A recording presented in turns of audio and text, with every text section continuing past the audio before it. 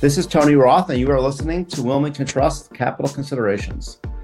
Today, we're going to talk about a topic that we haven't heard all that much about, as many other topics seem to have dominated the headlines, but it's a topic that rears its ugly head periodically in very scary ways, and that is the topic of cybersecurity.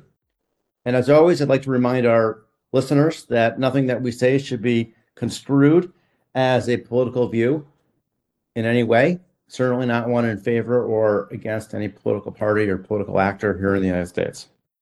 So today we have a very qualified guest to help us negotiate this complicated topic. And that is Eric Trexler, who is a senior vice president at Palo Alto Networks, which is a leading cybersecurity company. And Eric is responsible specifically for the U.S. public sector business of Palo Alto Networks. He has over 30 years of experience in technology across public and private sectors. And prior to joining Palo Alto, Eric has been at numerous other firms, including ForcePoint, Sybase, and numerous others. I also think it's really great that Eric, prior to his career in the private sector, was an airborne ranger with the U.S. Army, specializing in communications. So Eric, welcome and thanks for your service to the country. Thank you, Tony. Eric, when I think about cybersecurity, I typically think about the various categories of victims. And I think about us as private actors individually. I think about the government, whether it be appropriation of government secrets or whether it be impairment of government systems because they're subject to some type of activity that disenables their systems. And then lastly, we have all the whole world of private companies, which are probably your clients that are paying you guys to help keep them free of this kind of interference. Are you guys most concerned about one of those areas today? And where is the most concerning activity occurring right now? Cybersecurity is national security for not just America, but countries across the globe. Whether you're on the offensive or the defensive, it is infused in everything we do, public and private. So at Palo Alto Networks, our main goal is to make the world a safer place. I run the U.S. public sector business, so state, local education, and federal. My peers run commercial. They'll run the largest to the smallest organizations across America and across the globe. As an organization, though, the adversary is always coming after us, and we need to defend regardless of the organization we represent. And as individuals, there's a lot we have to do to protect ourselves also. I just read a stat last night. I was flying on a red eye back and I couldn't sleep, so I read a stat. Social security numbers are going for 25 cents right now in bulk on the dark web. I mean, think about that. What do you do with that information? I mean, you know what the adversary may do, but how do you protect yourself? So cybersecurity is a national security problem, but I think it is a global problem. How has it changed and evolved, let's say, in the last decade? Is the situation improving? Is the situation becoming more perilous?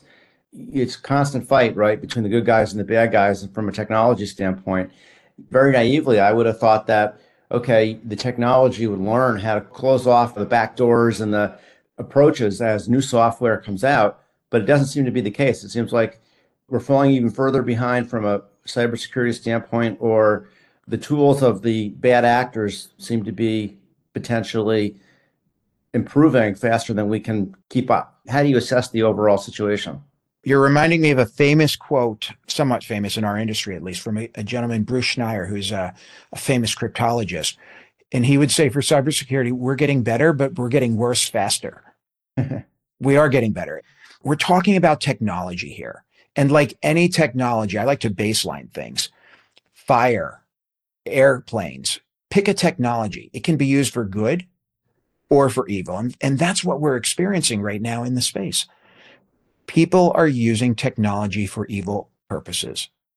We see a lot in the space. We see ransomware. 70% of the cases we deal with are either business email compromise, which usually lead to intellectual property theft, or ransomware for cash. Somebody's trying to make money. 70% of those cases right now are ransomware or business email compromise. When we look at the industry, Ransomware has grown to a $30 billion industry. The average cost per incident's up over $5 million right now. So we've got some indications that the problem is growing worse.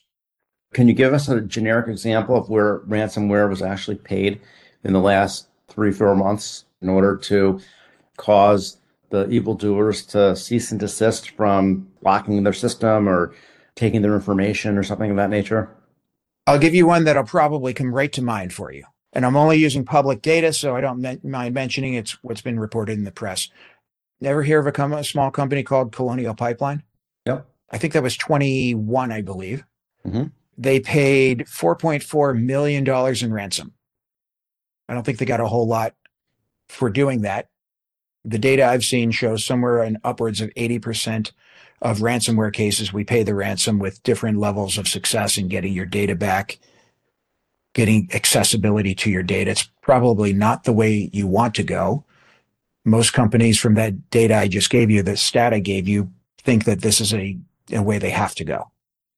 Are there actors that refuse to pay ransomware as a policy? The U.S. government. Let's start with the U.S. government's a great example, right? You really don't want the U.S. government on your back if you're a bad actor. What we saw with Colonial Pipeline, that was reportedly dark side.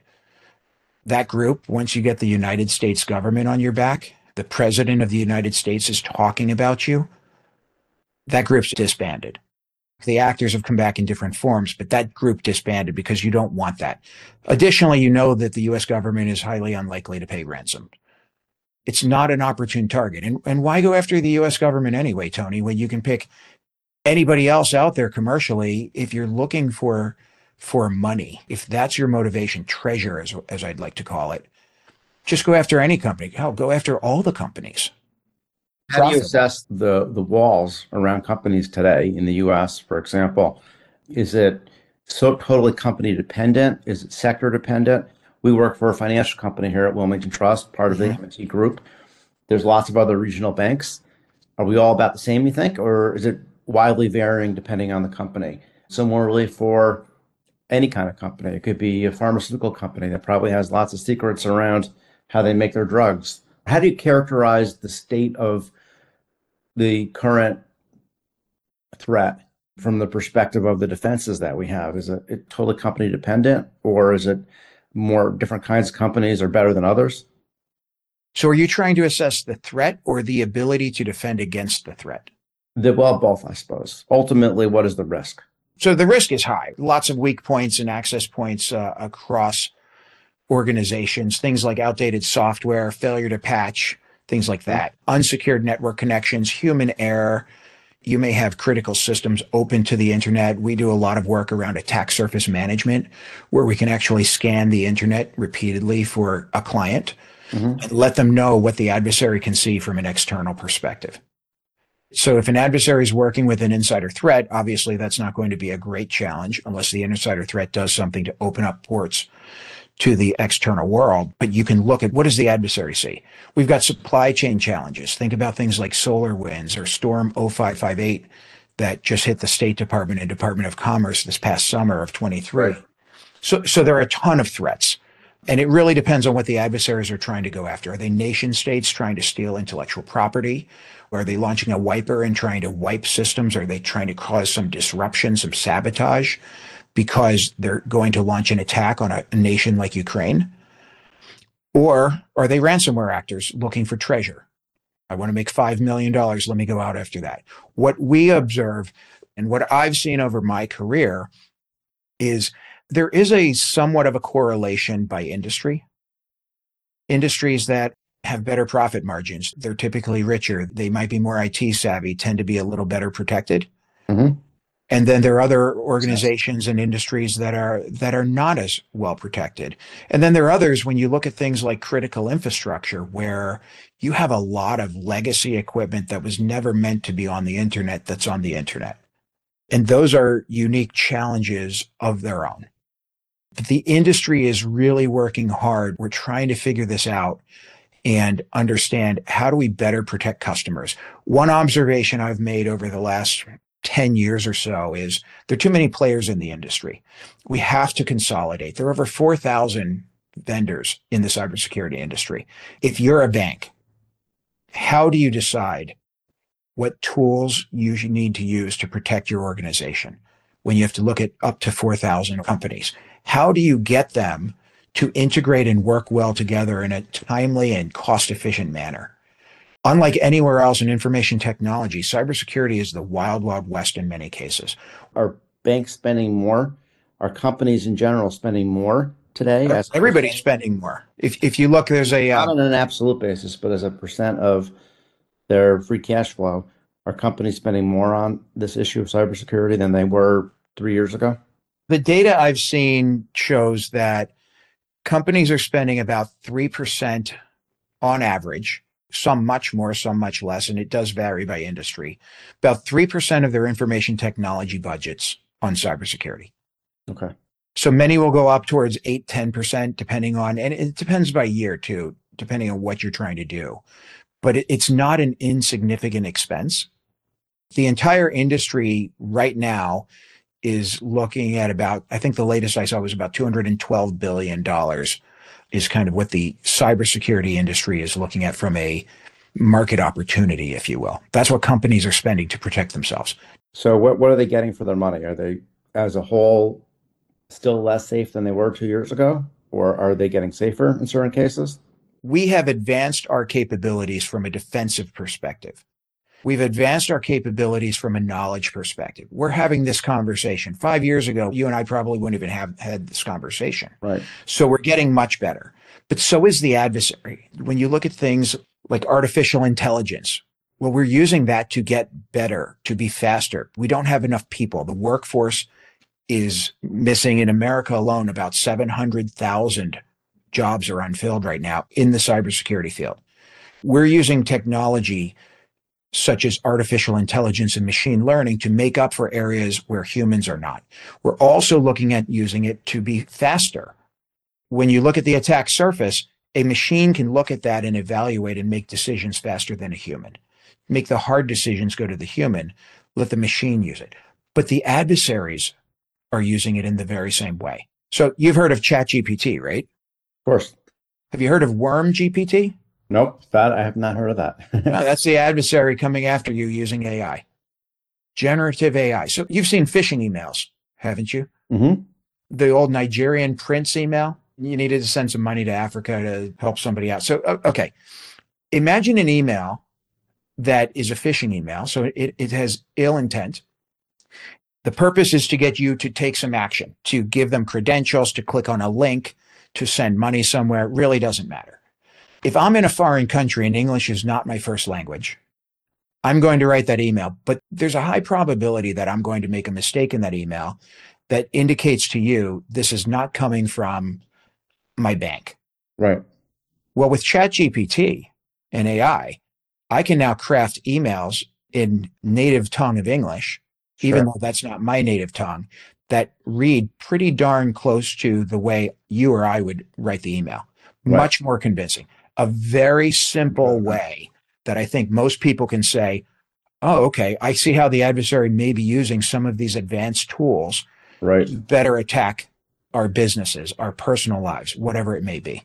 Right. So we need to be increasingly paranoid in order to protect Paranoia in this case is very good. Have corresponding data. Call the bank if you're unsure. Log in not through the link that was sent in that phishing email or that email. Log in the way you normally do and check out if something. If there's an email in your box.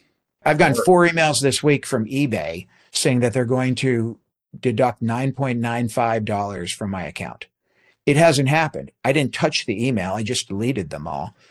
But when I log into eBay, I know that that email isn't accurate. Now, what I'll tell you is that email looks a heck of a lot more convincing than it did 5 years ago. Right. So that's something we all need to be mindful about. Yeah, I decided to sell a bed that I have. So I went on to Facebook Marketplace. My wife told me that was better than Craigslist. Put the pictures up there, posted the ad of the bed. And within about 5 minutes, I had 30 people interested in this bed. I was like, wow. It became clear to me over time that none of those 30 people were actually real individuals that had any. I was going to ask you how many were human. They were trying to get me to somehow communicate with them using Venmo in some way that they would probably be able to compromise my Venmo account. I suppose that's what they were trying to do. But I realized, wow, this is really weird that so many people are interested in this bet in the first 5 minutes. And I deleted all the emails. And then eventually I found somebody who replied at, in the middle of the business day. No one replied before or after. It seemed like a real human being. I asked them questions that only a person could answer, and then eventually decided it was worth a shot. But boy, if I hadn't been paranoid in the first instance, I probably would have got burned. I think that's a great way to handle it, Tony. I think most people would not go to those extremes. I don't know that they're extremes, but whether it's disinformation, go validate it. Go validate the sources, cross-reference it, or you're buying something. Exact same thing. Maybe you call them up, get a phone number and call them and actually talk to them. Use an alternate mechanism to validate what you're Exactly. seeing and hearing. The challenge we have in 2023 is the velocity problem. It is so easy and there's so much out there and we're moving so fast. People don't take the time to validate, verify the sources.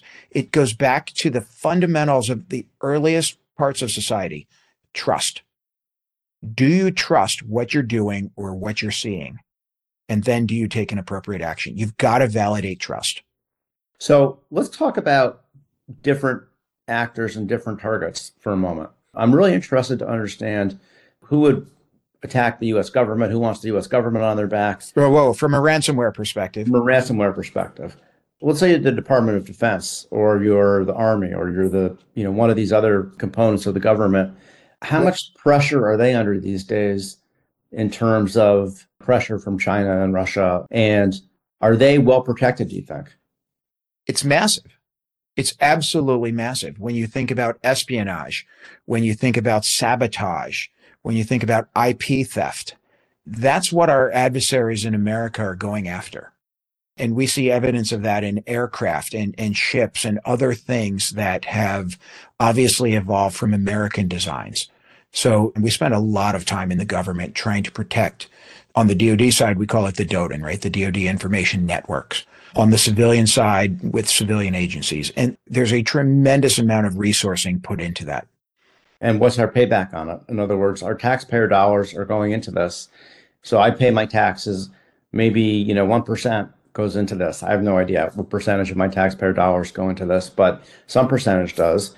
Do you think that the DoDIN network was compromised less in the last 12 months than in the prior 12 months? Or do you think that it's just getting worse? What I will tell you is our adversaries are all over us. And there's some rules in cybersecurity that I think are really important to be mindful of. The adversary has very little risk. What's the penalty to somebody trying to attack the DoD? It's low. They get as many chances as they want because there isn't a lot of risk.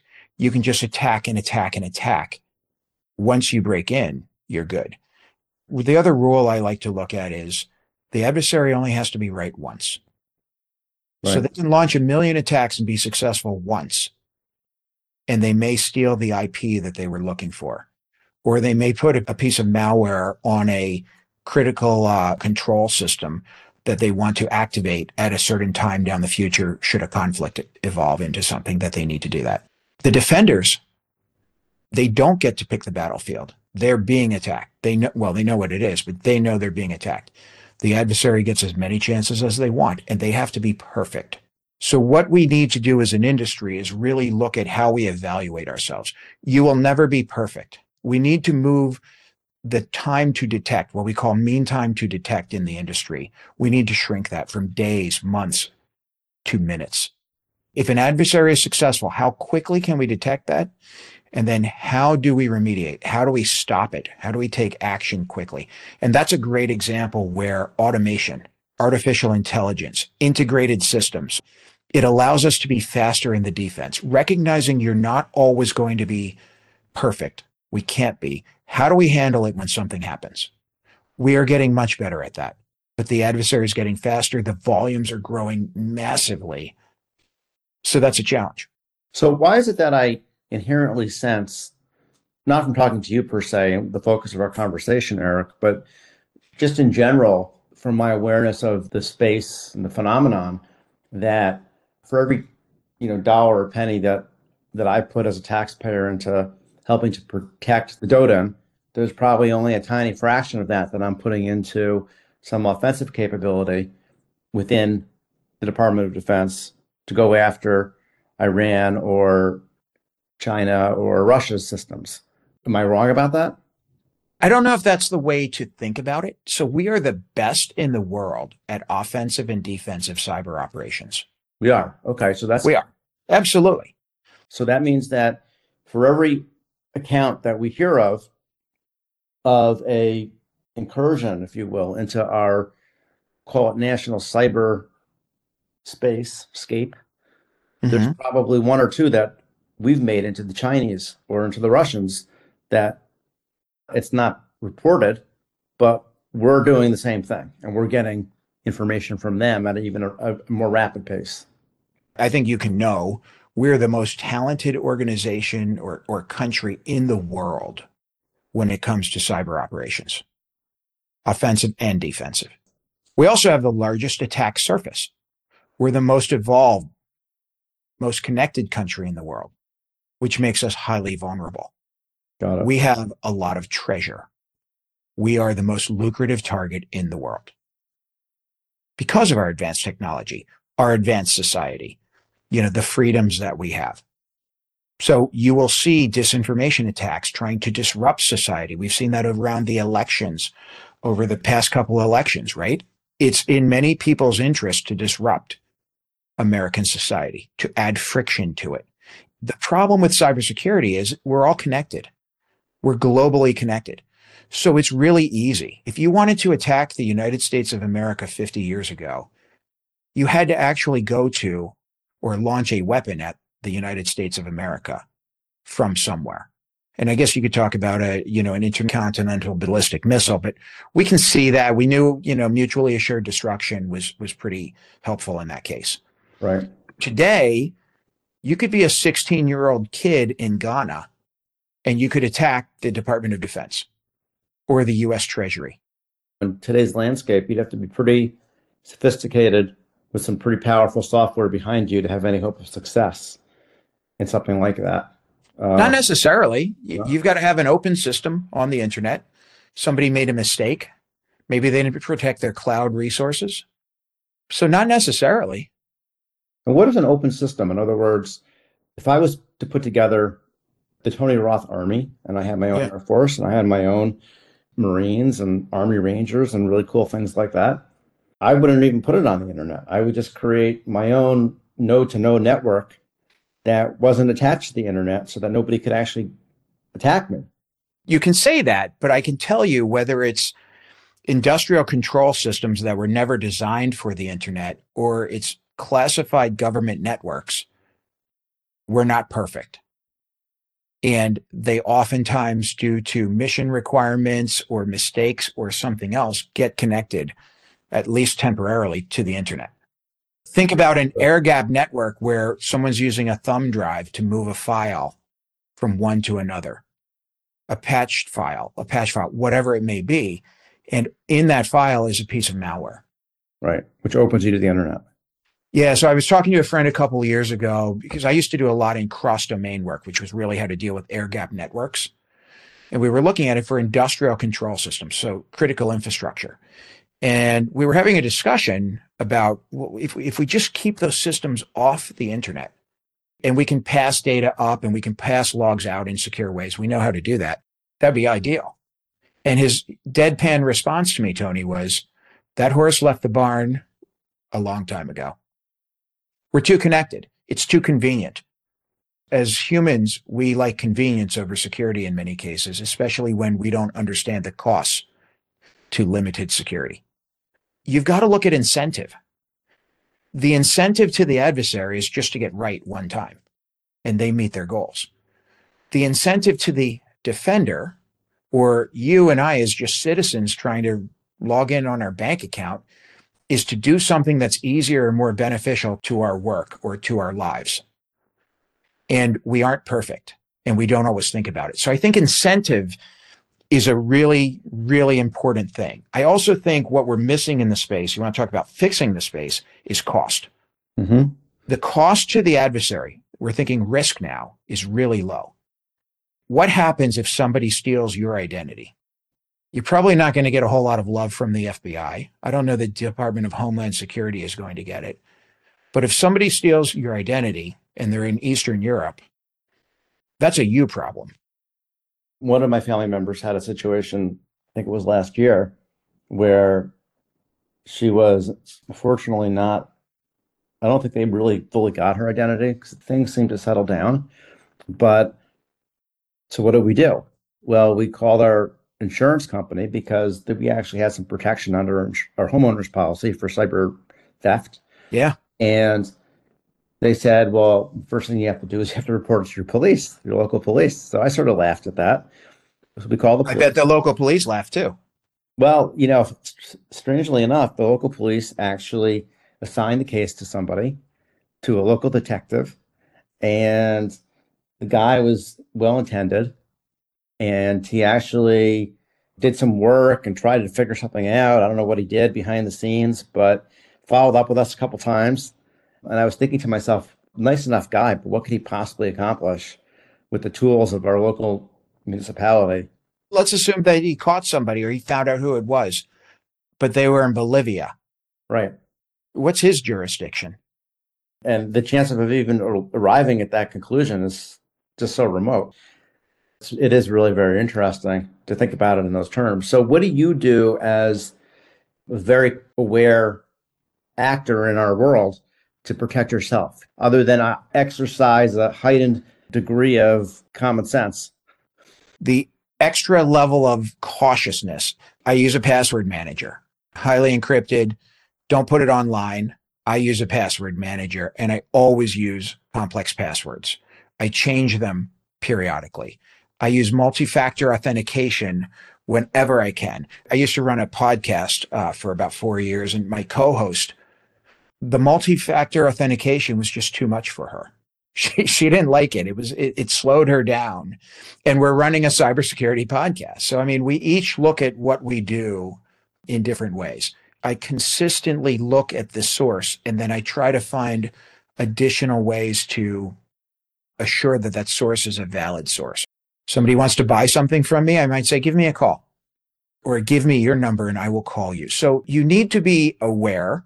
And I think that's really important. Multi-factor authentication is probably one of the most important things you can do.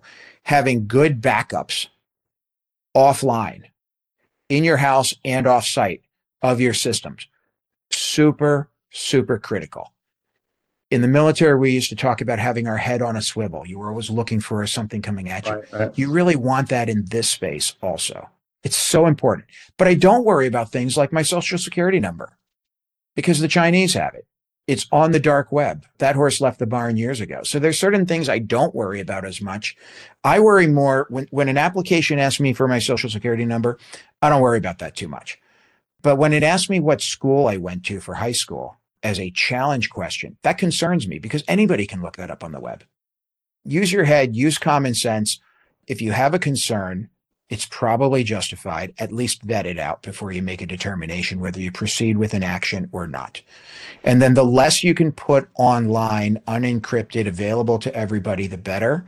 And the other thing I don't use social media. I'll use LinkedIn for work, but that's it. Too many people I've worked with, we've tracked people.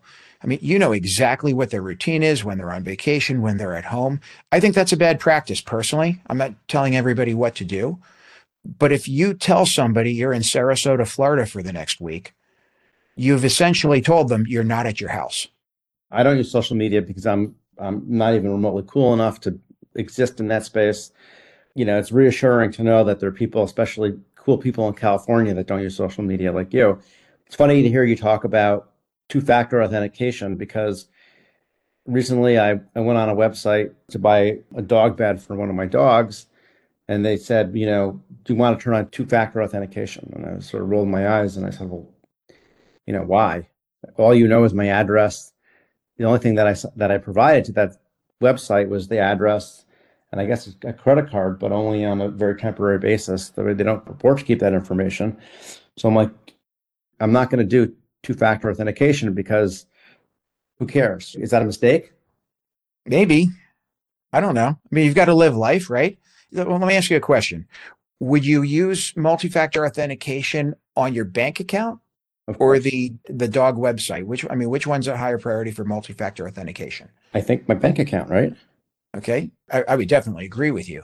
What about your cell phone account when you log in with AT&T, Verizon, T-Mobile, whoever you're using? Probably would use it there as well. Okay, so what you're doing is you're making a judgment based on trust and risk. And I think that's appropriate. And I think we all have that judgment that we've got to make. But the fact that you're thinking about it, we're having the discussion, makes us better. It makes us stronger. I think that's a really good way to handle it, to look at it. Well, we're running out of time in the conversation. If I were to summarize, a takeaway for all of us, it's bring the common sense that we use when we leave our house every day, whether it's to walk across the street in the crosswalk instead of in the middle of the block, which is what I typically do since I'm a New Yorker. Apply that same common sense to your existence and your presence in the digital domain. I think that's a great way to look at it. You go back to the earliest parts of society, trust again. If you see a shady character hanging out in the dark at night, you might not walk on that side of the street, or you might go a different way. That street, that's the internet in modern day times. Many people can think about it in that physical format and bring it over. That might help them understand, hey, multi-factor authentication is like turning the other way when I see some shady characters down the block in the shadows. I'm going to protect myself. I'm going to take action. This is what society looks like in 2023. Just manage it as if it's society, because it is. Is there anything that you think is going to be particularly interesting in the next 12 months? Let's just say in this space. In other words, we've got a big election happening next year, got a couple of big wars going on in the world. Those are huge. If you look back 12 months from now, the biggest headline in your professional area of focus, what do you think it might be? I think we'll see a lot in cybersecurity around the election. CISA and the government did a really good job from all reports on the last presidential election, securing the vote. They really did a nice job, and I firmly, firmly believe that. I think they're going to do the same thing again, but we'll see a lot of information. The one I would probably focus on, the one we have the most control around, other than our own personal security and the actions we take at work, of course, is around disinformation. Disinformation is going to ramp up massively. It's going to ramp up around the election. How do we know that? Well, it did in 16 and it did in 20.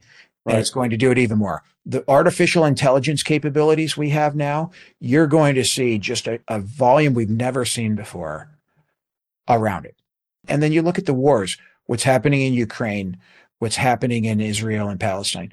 That is an area where we're already seeing massive amounts of disinformation, from deep fakes to faked imagery to just imagery that in Ukraine, you might find a picture of some vehicle that was destroyed, talking about an event that happened yesterday, but the image was from a month ago or a year ago.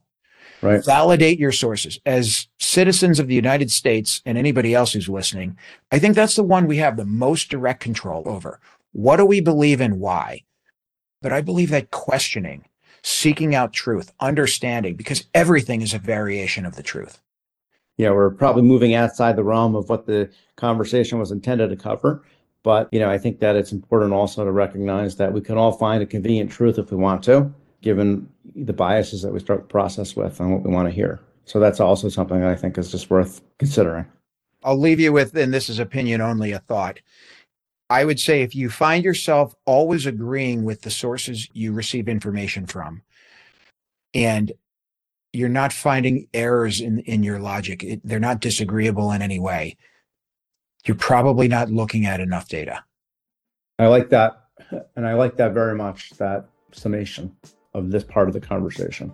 So, Eric, it's been a really interesting conversation, and I think we've touched on some things I didn't expect to today. Thank you so much for challenging us and challenging how we think about things and giving us an update on cybersecurity.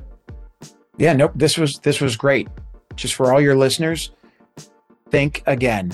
Always pressure test everything you're doing and protect yourselves. Thank you. So that was our episode today of Capital Considerations, and invite everybody to go to wilmingtontrust.com for our latest roundup of thought leadership in the investment space and other areas. Have a great day, everybody. This podcast is for educational purposes only and is not intended as an offer or solicitation for the sale of any financial product or service or recommendation or determination that any investment strategy is suitable for a specific investor. Investors should seek financial advice regarding the suitability of any investment strategy based on the investor's objectives, financial situation, and particular needs. The information on Wilmington Trust's capital considerations with Tony Roth has been obtained from sources believed to be reliable, but its accuracy and completeness are not guaranteed. The opinions, estimates, and projections constitute the judgment of Wilmington Trust as of the date of this podcast and are subject to change without notice. The opinions of any guest on the Capital Considerations podcast who are not employed by Wilmington Trust or M&T Bank are their own and do not necessarily represent those of M&T Bank Corporate or any of its affiliates. Wilmington Trust is not authorized to and does not provide legal or tax advice. Our advice and recommendations provided to you is illustrative only and subject to the opinions and advice of your own attorney, tax advisor, or other professional advisor. Diversification does not ensure a profit or guarantee against a loss. There is no assurance that any investment strategy will be successful. Past performance cannot guarantee future results. Investing involves a risk, and you may incur a profit or a loss. Any reference to company names mentioned in the podcast should not be construed as investment advice or investment recommendations of those companies. Third-party trademarks and brands are the property of their respective owners. Third parties referenced herein are independent companies and are not affiliated with M&T Bank or Wilmington Trust. Listing them does not suggest a recommendation or endorsement by Wilmington Trust. Private market investments are only available to investors that meet the U.S. Securities and Exchange Commission's definition of qualified purchaser and accredited investor.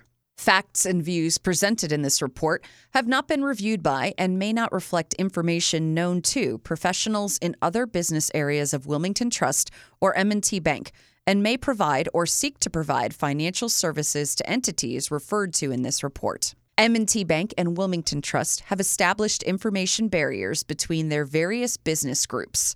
As a result, M&T Bank and Wilmington Trust do not disclose certain client relationships or compensation received from such entities in their reports. Investment products are not insured by the FDIC or any other governmental agency, are not deposits of or other obligations of or guaranteed by Wilmington Trust, M&T Bank, or any other bank or entity, and are subject to risks including a possible loss of the principal amount invested. Wilmington Trust is a registered service mark used in connection with various fiduciary and non-fiduciary services offered by certain subsidiaries of M&T Bank Corporation, including, but not limited to, Manufacturers and Traders Trust Company, M&T Bank, Wilmington Trust Company, WTC, operating in Delaware only, Wilmington Trust N.A., WTNA, Wilmington Trust Investment Advisors, Inc., WTIA, Wilmington Funds Management Corporation, WFMC, Wilmington Trust Asset Management, LLC, WTAM, and Wilmington Trust Investment Management, LLC, WTIM. Such services include trustee, custodial, agency, investment management, and other services. International corporate and institutional services are offered through M&T Bank Corporation's international subsidiaries. Loans, credit cards, retail and business deposits, and other business and personal banking services and products are offered by M&T Bank, member FDIC. Copyright 2023 M&T Bank and its affiliates and subsidiaries. All rights reserved.